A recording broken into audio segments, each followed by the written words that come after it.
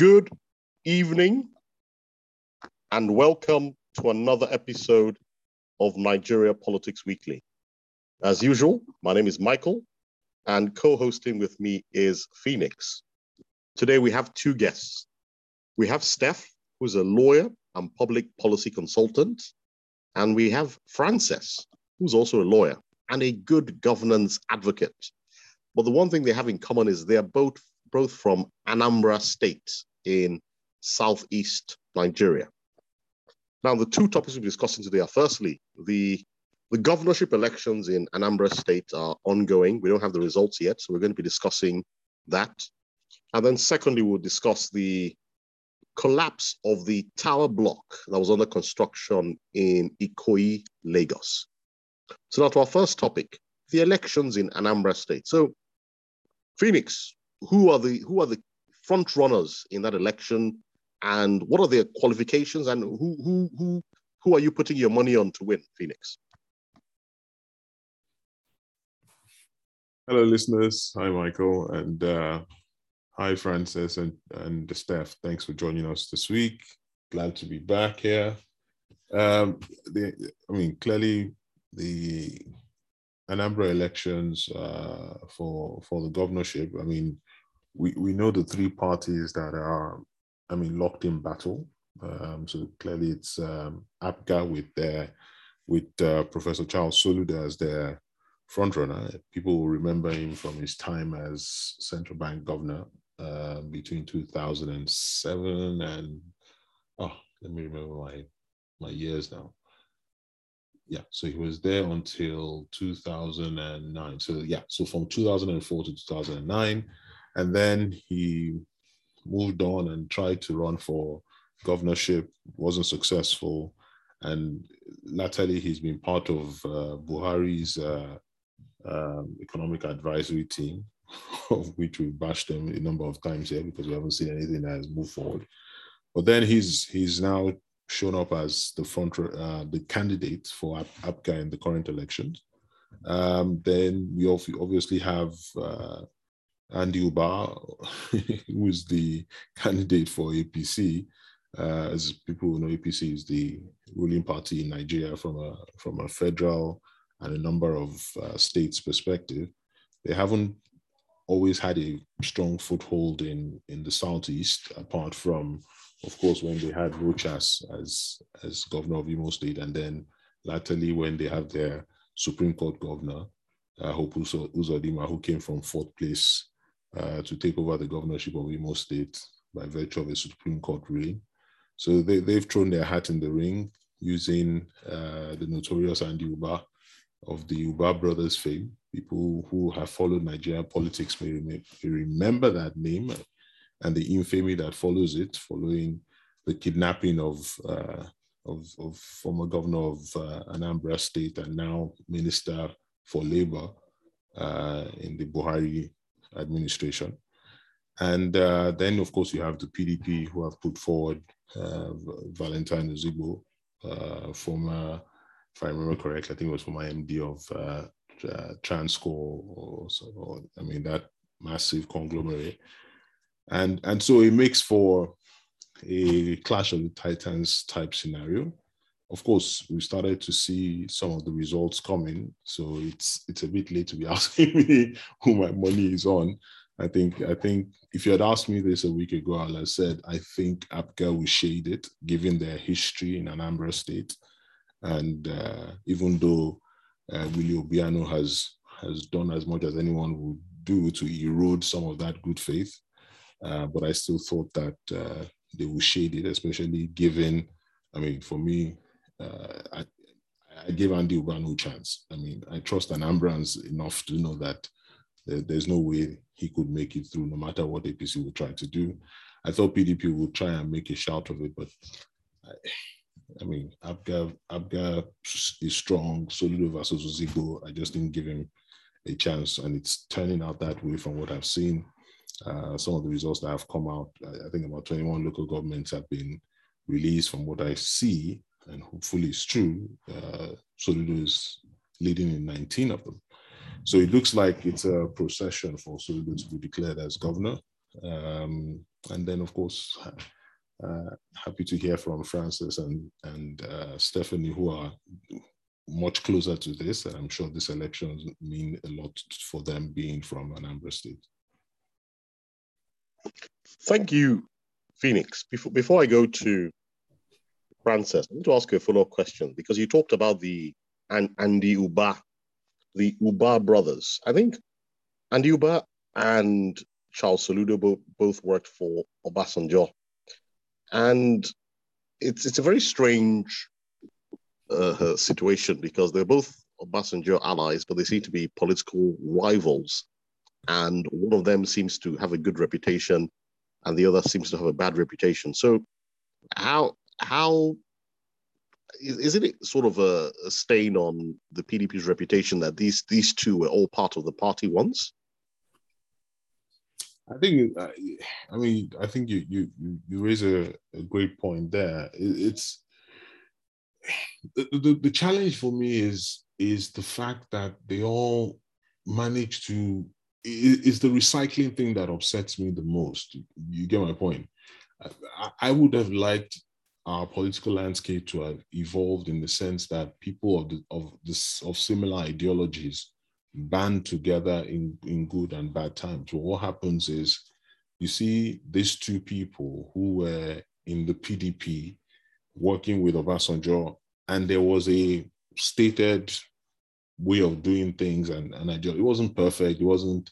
I mean, they were like what I was talking about just now, and the Ubas, whatever happened when he was in that party, but then you've seen them go different places. If I remember correctly, the last time that Soludo ran, I can't remember whether it was PDP or I can't remember what party he ran under, but he's gone elsewhere. He's now shown up in the ABGA, and the Uba has left PDP. He's now showing up in APC, and it just becomes, for them, it's just a lust for power. It's just a chase after, getting to power.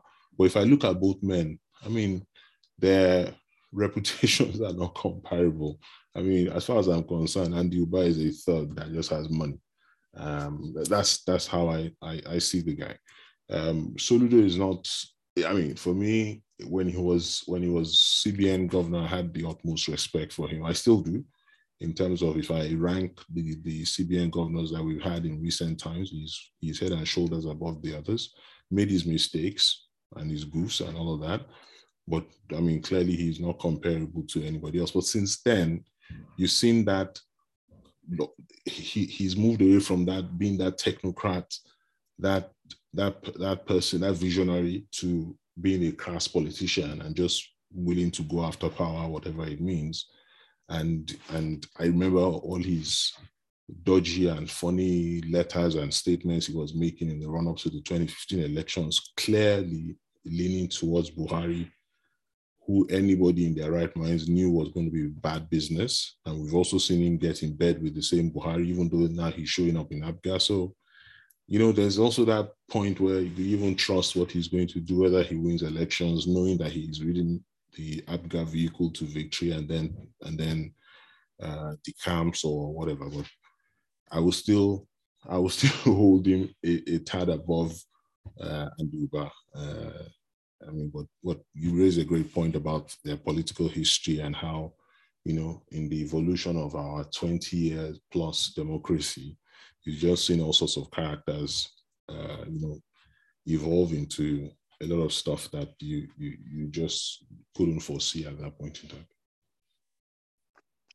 Thank you, Phoenix. Now let me go to Francis. Francis, you are from Anambra State.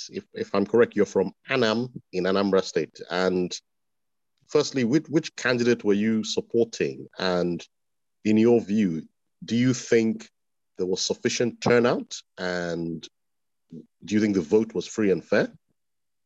Francis? Okay, thank you, Michael and Phoenix and Steph. Thank you for inviting me back. I am very happy to be here to discuss the Anambra elections.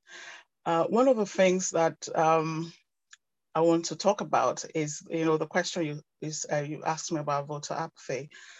We know what has been happening in the Southeast. Back in, was it in May, we were saying that, oh, the Southeast is the safest region in the country, the most peaceful, but, everything just changed in the twinkle of an eye, as it were. And a lot of things have been happening. It's been very, very, very unsettled as a region. And we know all the, the things that have happened, and why the Southeast cannot lay claim to being the most peaceful region in the country as of today. So we were, thinking about the election as all the issues all those issues were coming up, all those issues about insecurity. And some of us were wondering how this would affect the election, because we know that the IPOB, the elephant in the room, sorry, I have to mention that, they had been giving, a lot of people flack about, the election, saying no election in Anambra, and then we know what their sit-at-home policy, what, it had caused in terms of the economic disadvantage it had been to ordinary people who were in the Southeast. So people, rightly started to say, no, we're not having this. Where is this all leading to? This does not make sense. So let's, go back to the electoral process. Let's get people to engage with the electoral process. Let people come out to register, to vote. I know that some people on the ground in Anambra State, some guys who are vocal and active on Twitter, led campaigns for people to register, to vote. And that was very, very, what was a good thing that they did. And I was really happy because I got involved as well. So when we talk about voter apathy, the Southeast, I think we're quite notorious for that.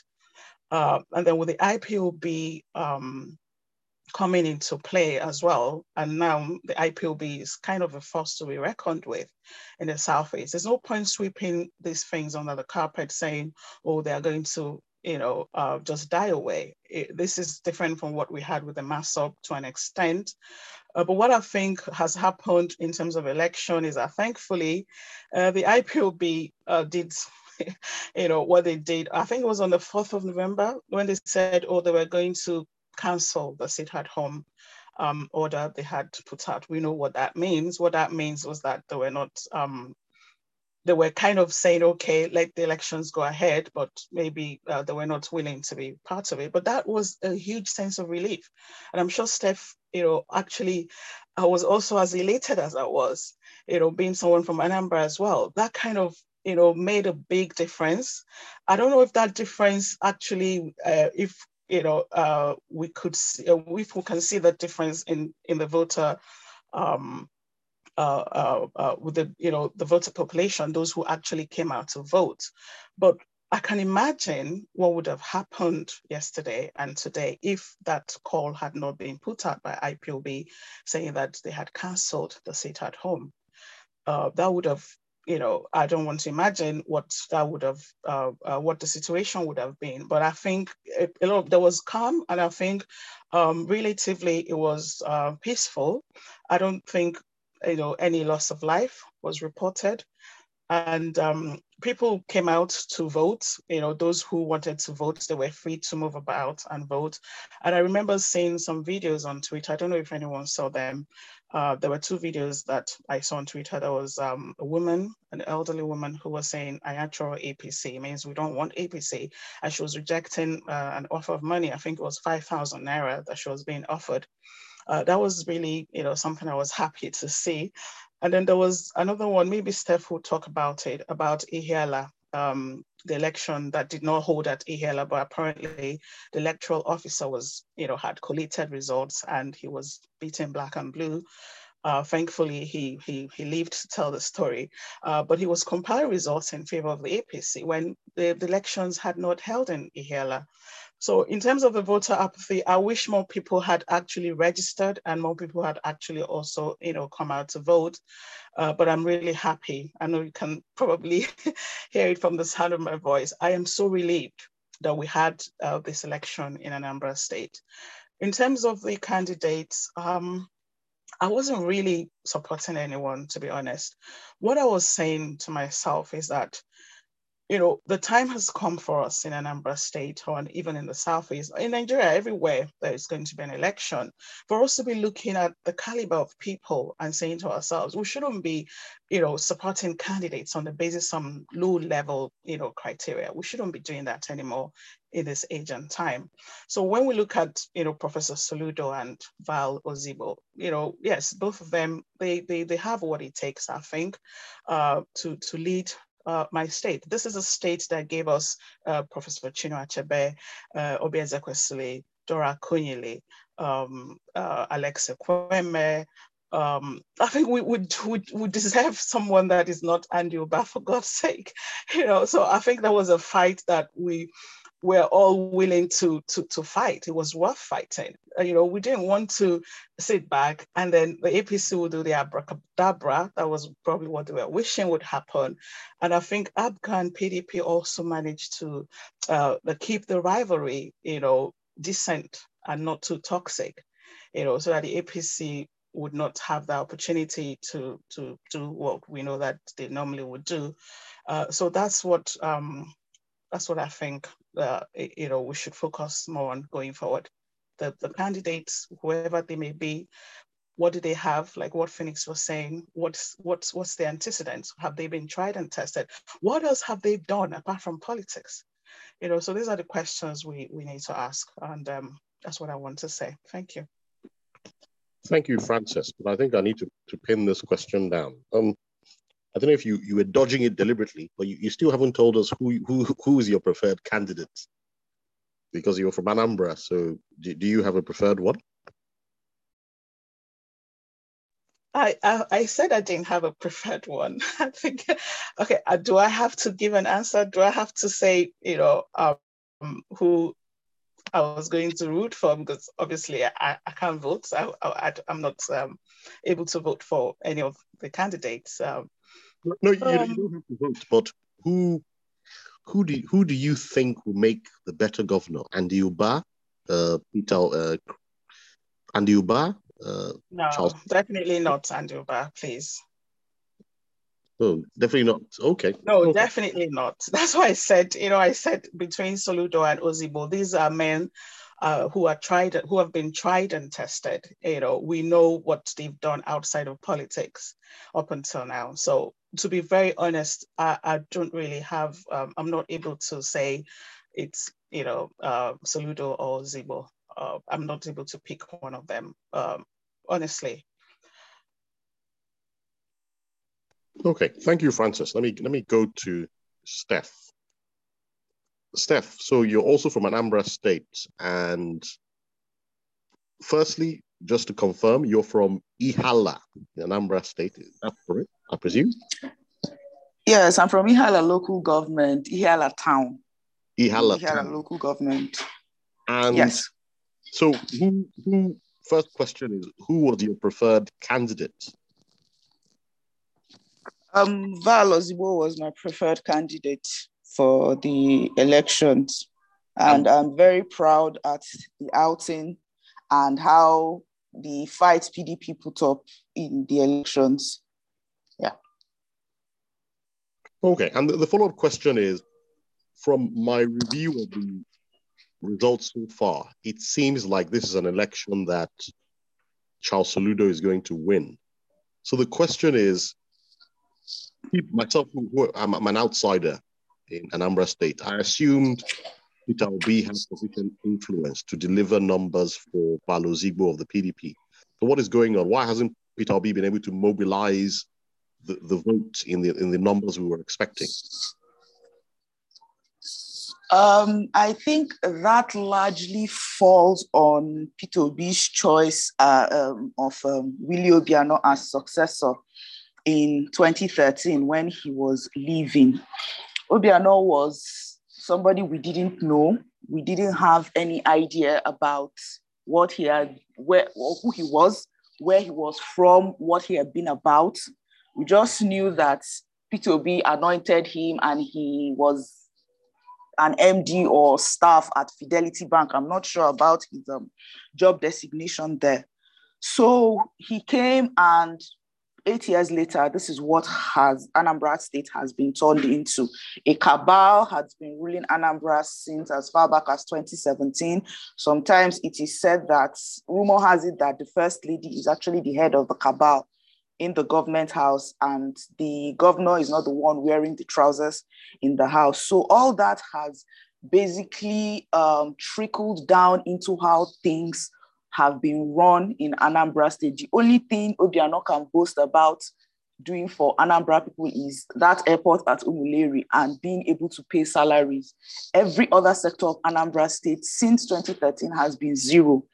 So Obiano being governor is Peter Obi's handwork. So Anambra people are not trusting of Peter Obi and his, would I say, choices in successors anymore. Yes, he has been our best governor so far. Yes, he did a lot for Anambra, but then people are still skeptical. And then Val Ozigbo too is not somebody that was also known he was not as popular as Charles Soludo. Let me put it like that to put it into context. He wasn't as popular as Charles Soludo. So a lot of questions on the lips of Ndi Anambra was the same person that they brought, Willie Obiano. He wasn't known. They brought this one again. Even though Val has been going around the local governments and towns in Anambra, doing his groundwork, both in Anambra, Lagos, and Abuja, it still wasn't enough because a lot of people, once bitten, twice shy, have been very skeptical about, going with another unknown person that Peter Obi is backing. So I guess that is like the major factor that has made Ndi Anambra just say, the Soludo we know in APGA is better than the Val we don't know in PDP. So that's the reason from my own perspective. Over to you. Thank you, Steph. I need to get further clarification on this point. You said Peter Obi brought Obiano and Obiano has not delivered. So there's a sort of, the consequence of that is people are not as happy as with Peter Obi as they should. But my question is, my experience, because I have a few friends who are from Anambra State, and I get the impression that Anambra people, I'm not stereotyping, but I get the impression that they're very independent-minded types of people. So now that Obiano has brought Charles Soludo, do you think there's going to be some kind of Lagos-style arrangement where there's a Bola Tinubu who is coordinating the governor? Or do you think there's going to be a fallout between Soludo and Obiano once he's sworn in? I predict a fallout between Obiano and Soludo once he is sworn, not once he's sworn in, but give it time. Before he's halfway into the tenure, the cracks will show.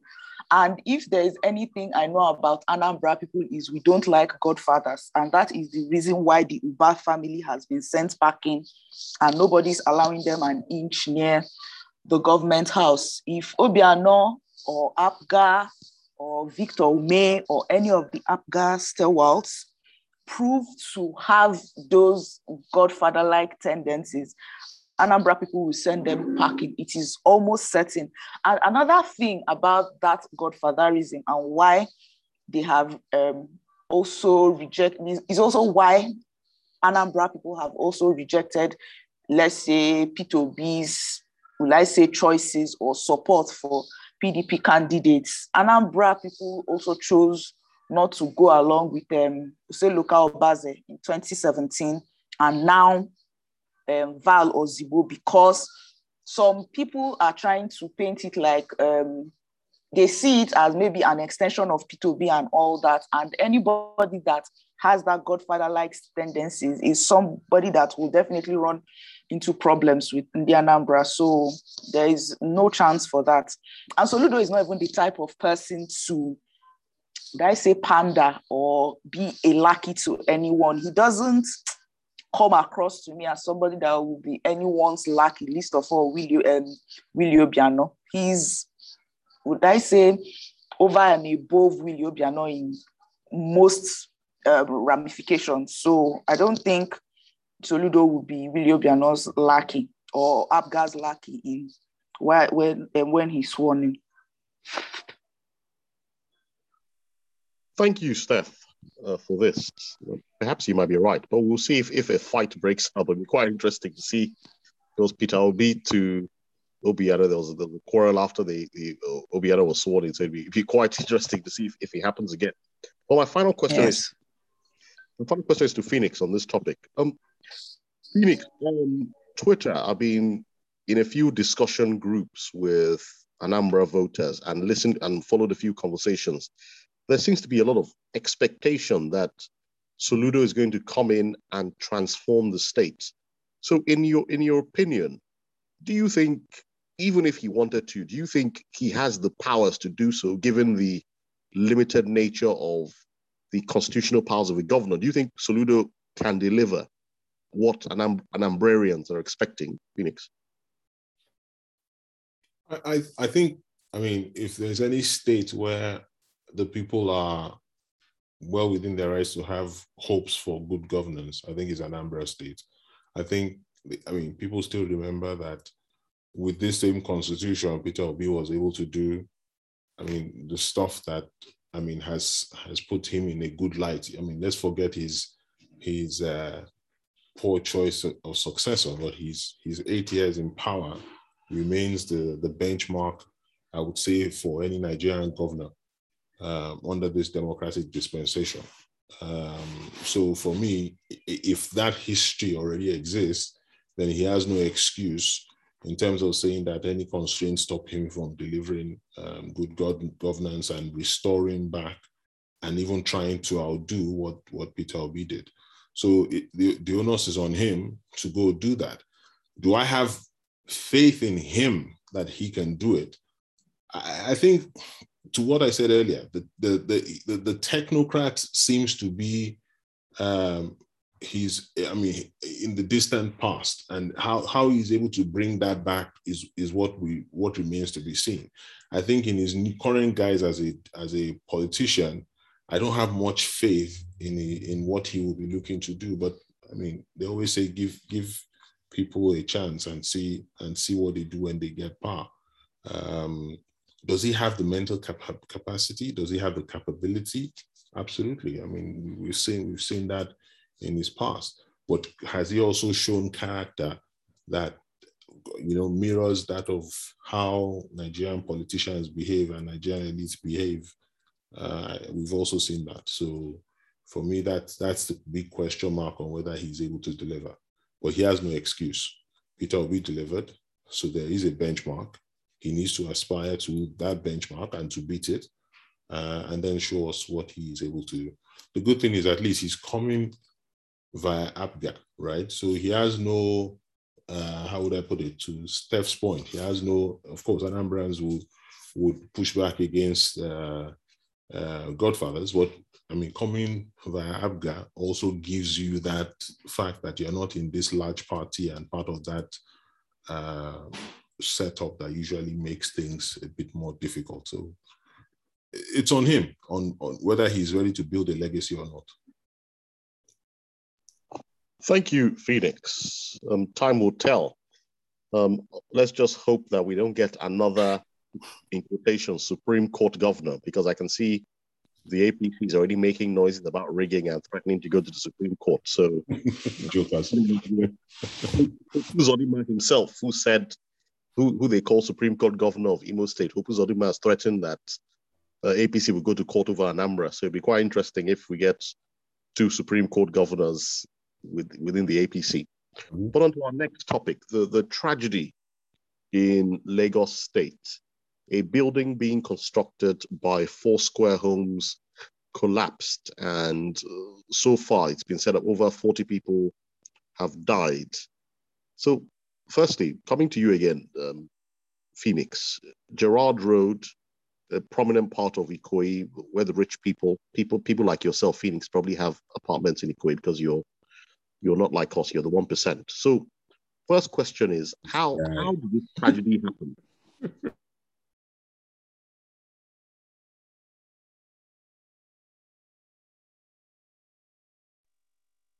So, are you there, Phoenix?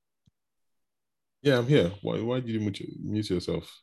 I said, how did this tragedy happen? You tell us, because you're the Ikoyi pedigree. So to talk us through how this happened. Okay, this one that you're watching me. What's going on? Okay. From your lips to God's ears.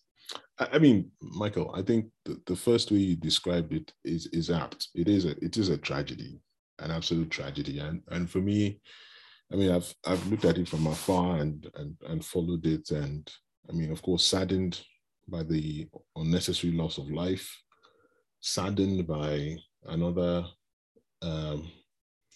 emblem of Nigeria as a failed state. Because for me, I've been saying this for a while, that I mean, this country is totally off course and needs a significant correction to come back on track. And this is what you see, because there are two sides to it.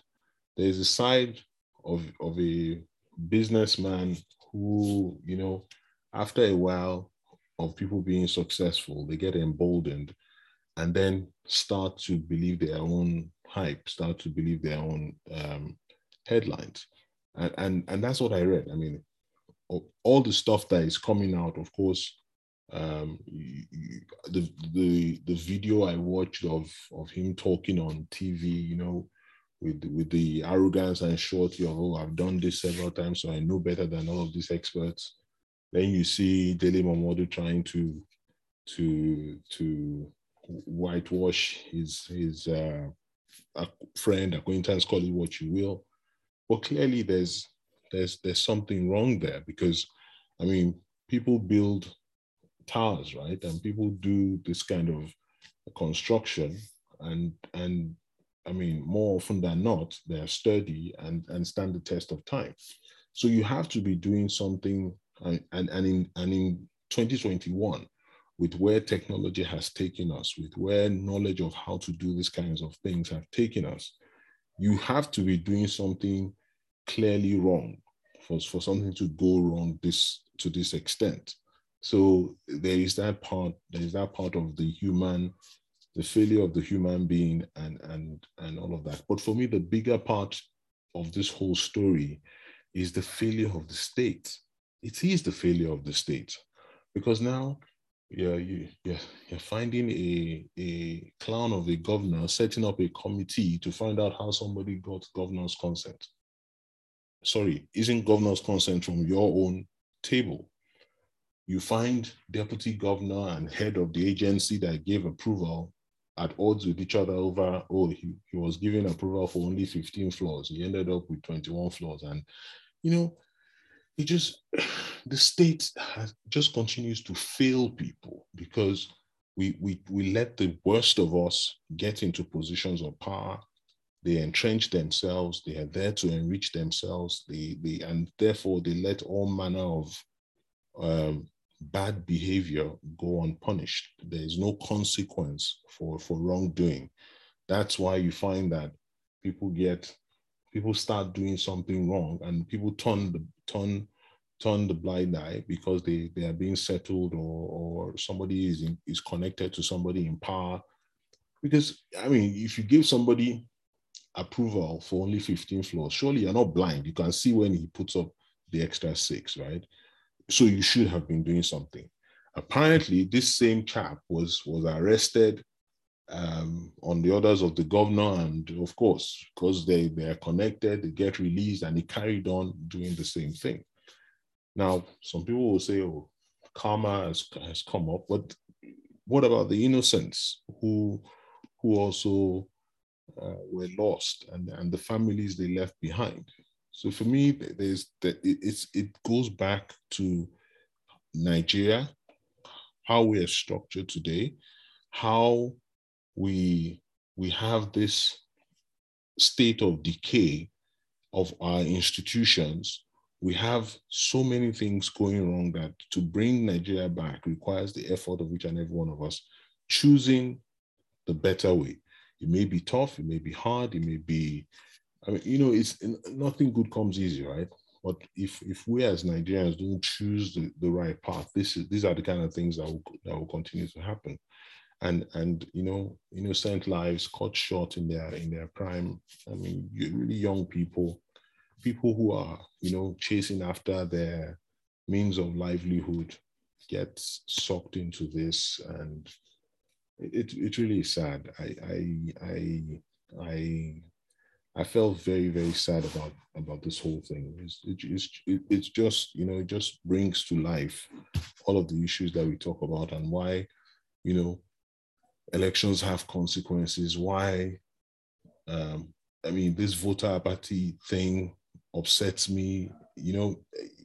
Just looking at the wider Nigeria and every sector and saying, look, guys, we need to take this country back. We need to find a way to put good people in places of authority, of power, so that they undo all of this mess and begin to build a country that will make sense and be good for everyone, because this is how everything breaks down. Thank you, Phoenix. That is quite, it made me laugh when you said the governor has ordered an investigation to find out how the builder got governor's consent. I'm telling you, it was shocking to me. I mean, something that emanates from your office, you're setting up a committee to go and find it out. It's just, my God, I'm tired. Yeah, but this one I need to bring in. I'll bring in Steph at this point, because Dele Momodu, as you know, the politician who has just joined the PDP, but also a political commentator, wrote an article and he explained how the founder of Foursquare Homes, Mr. Oshibona, Dele Momodu, says he's a cousin of the vice president, although the vice president has then denied any connection to the building. At least we now know that, or somebody has publicly said it, that he's the vice president's cousin. Now, the question I have for you, Steph, is reading the BBC reports on the incident. Somebody said when the building collapsed, it was the workers who were trying to rescue their colleagues, that for 4 hours, it took the excavator 4 hours to show up. And when it showed up, it broke down within 15 minutes. And then rescue trucks were running out of fuel. That's what the BBC is reporting. So what is going on, Steph? You mean Lagos State, with all its revenue, cannot organize a proper rescue operation? Steph? When people on Twitter and a few others outside say that your money won't save you in Nigeria, and even if you're earning millions of dollars monthly, your money won't save you in Nigeria. This incident, this tragedy in Ikoyi is a very clear example. We literally have no emergency response services in this country, as has been, depicted by this tragedy. How can a building code, let's even leave all the building code violations and whatnot that how can an excavator come to a site and then run out of fuel after 15 minutes? I saw a video online where there was a crane, a very large crane, just trying to pick out the debris that had fallen, the debris of the building. And it just reminded me of where these, big cranes go to demolish buildings in maybe Kaduna or Abuja. And I'm like, if somebody is in that building, the person has a better chance of dying from that crane that is busy picking at the debris willy-nilly than, the weight of the concrete and all that crushing the person. It just speaks to the fact that we have no structure, we have no institutions, and as a result, everybody is just doing what they like, how they like it, and then innocent people are paying the price. For example, a 19-year-old was part of the people stuck at the site. His dad entered night bus all the way from Abuja down to Lagos just so that he could even see the boy's body. And there are so many stories like that.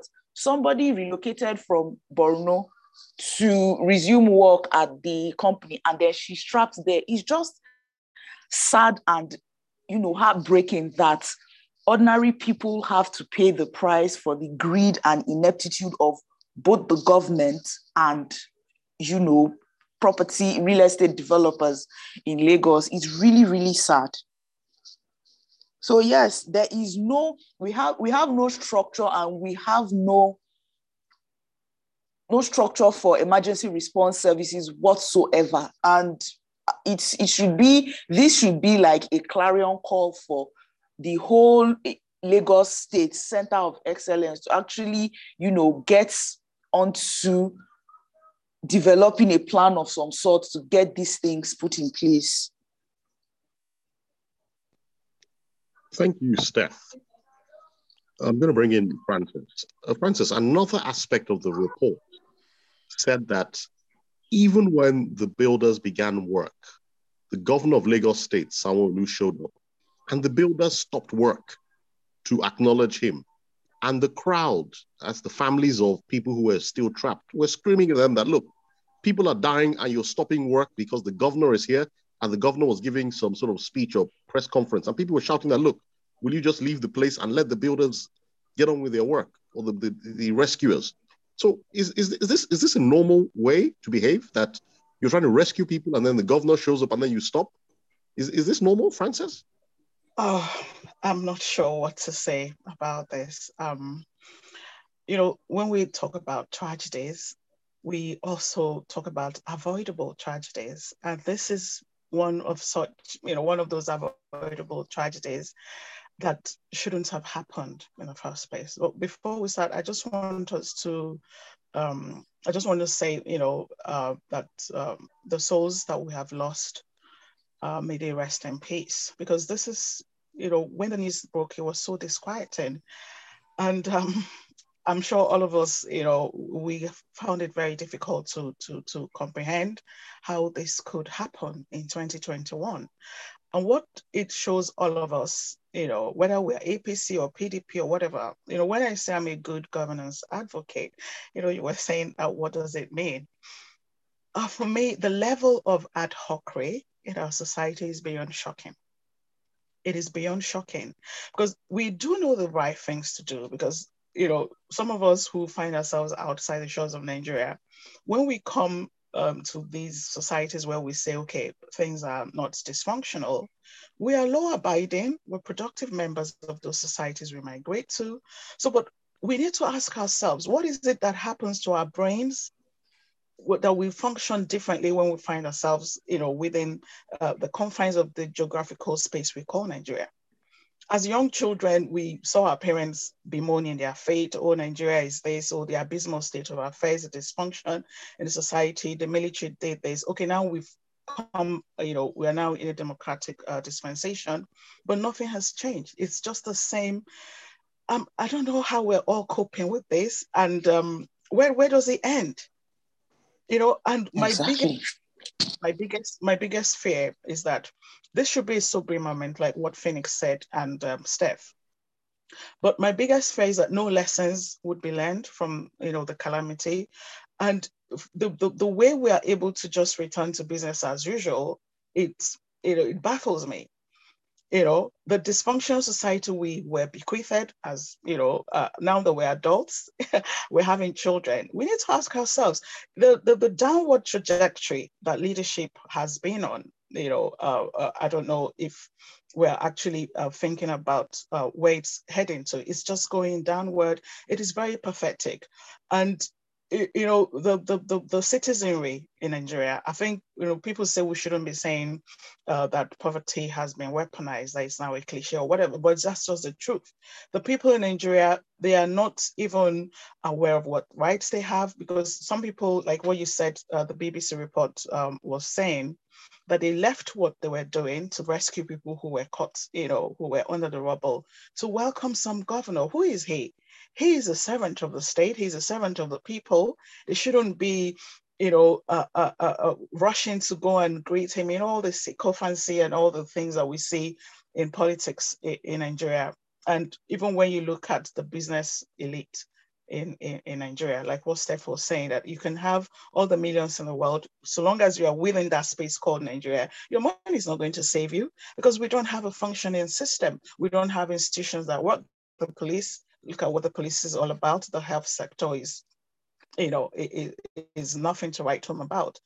And we do know what to do, because, the ideas and what to do, the solutions, we all know what to do. Everyone knows what the right thing is. But what is it that stops us from doing the right thing?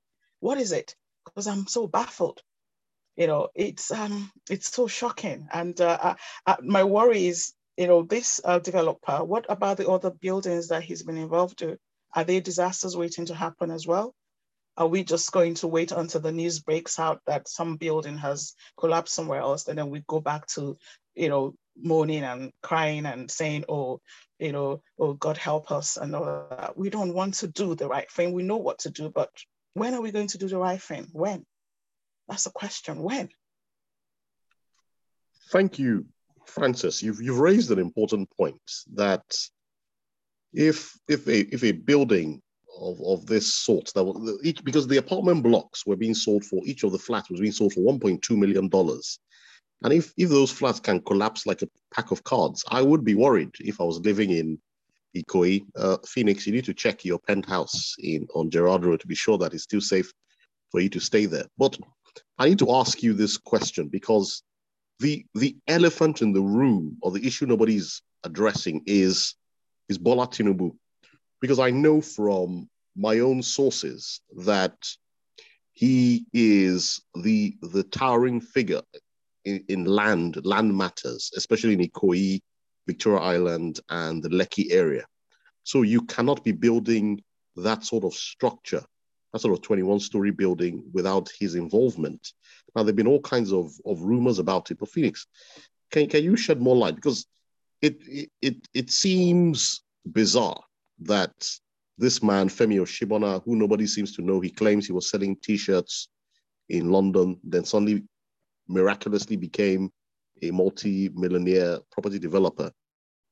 He's got this choice piece of land in Ikoyi, and everybody in the government pretends that they don't know who he is. So is this story plausible, or do you think there's more to it that they're not telling us, Phoenix?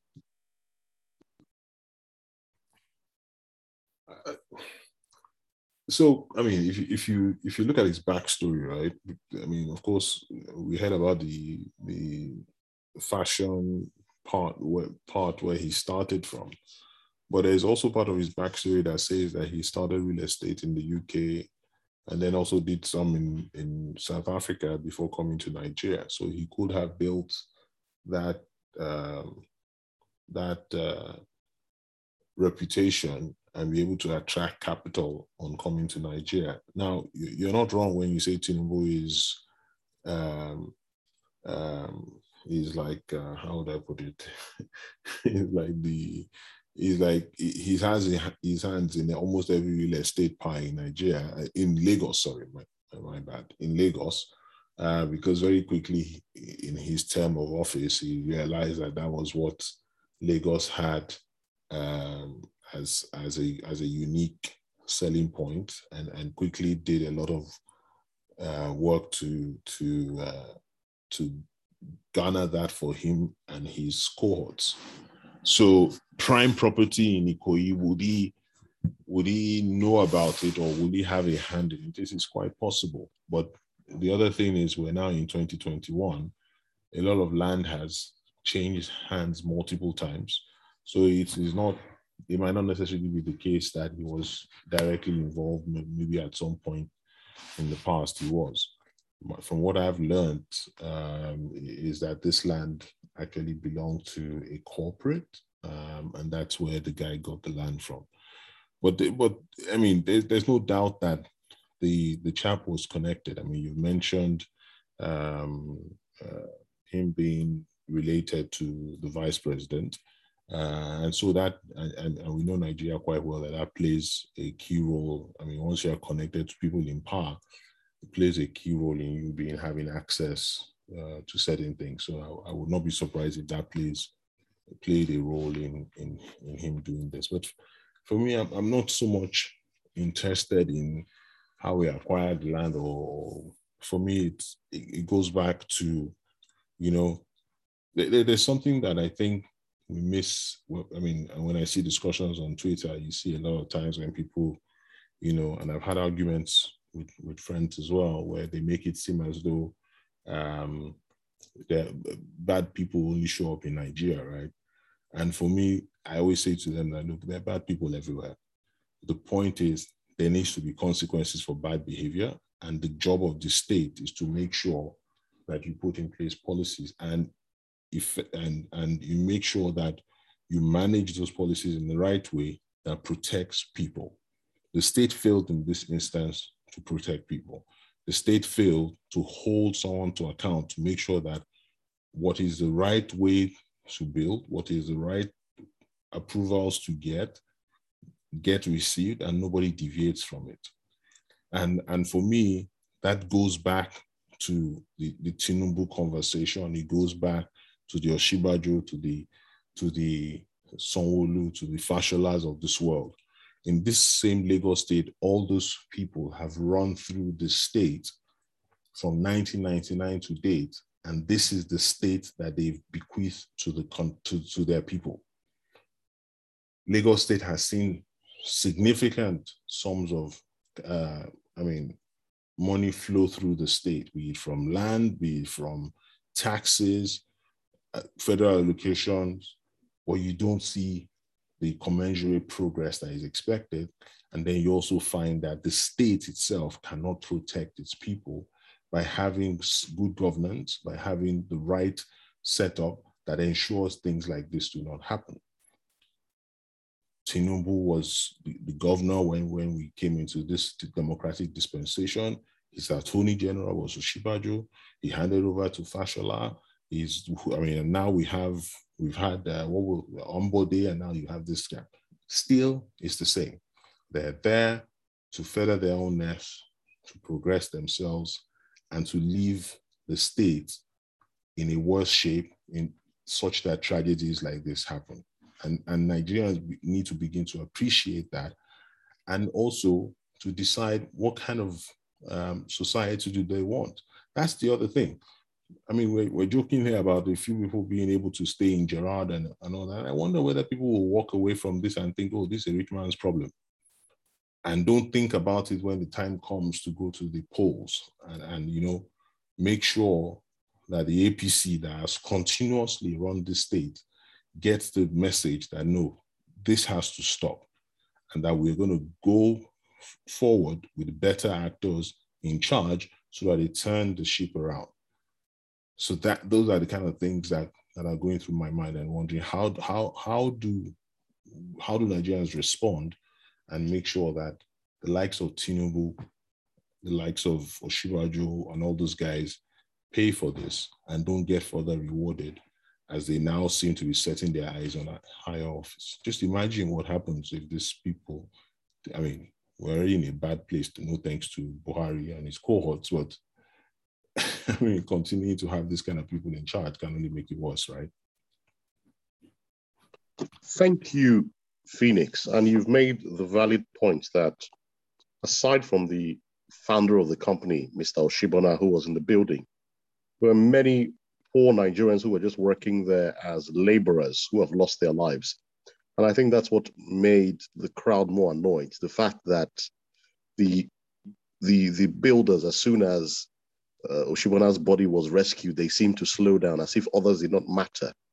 And the BBC report also talked about the fact that the way the builders or the excavators were even moving the rubble around, that was likely to kill anybody who even survived the initial collapse. So it upset a lot of people, and it is upsetting. A number of poor ordinary Nigerians have died. So we also remember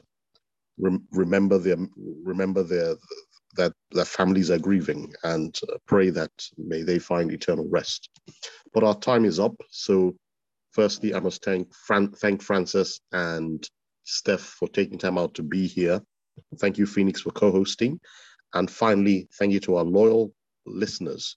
And I wish you all a happy week. Thank you very much, Michael and Phoenix and Steph too. Thank you. Thank you, everyone. Have a good evening. Thank you, Francis. Thank you, Stephanie, for joining us. Well appreciated. Thanks, Michael. Thank you. A great session. And thank you, listeners. We always want you to know that you're at the center of everything that we do. And like we said, I mean, if you want to join the show, send us a DM. Let's have a discussion, and we'd be happy to have you involved. Have a great week, everyone. And, you know, let's remember that it's all about good governance and getting the best for this country and for ourselves by extension. Thanks, everyone. Bye.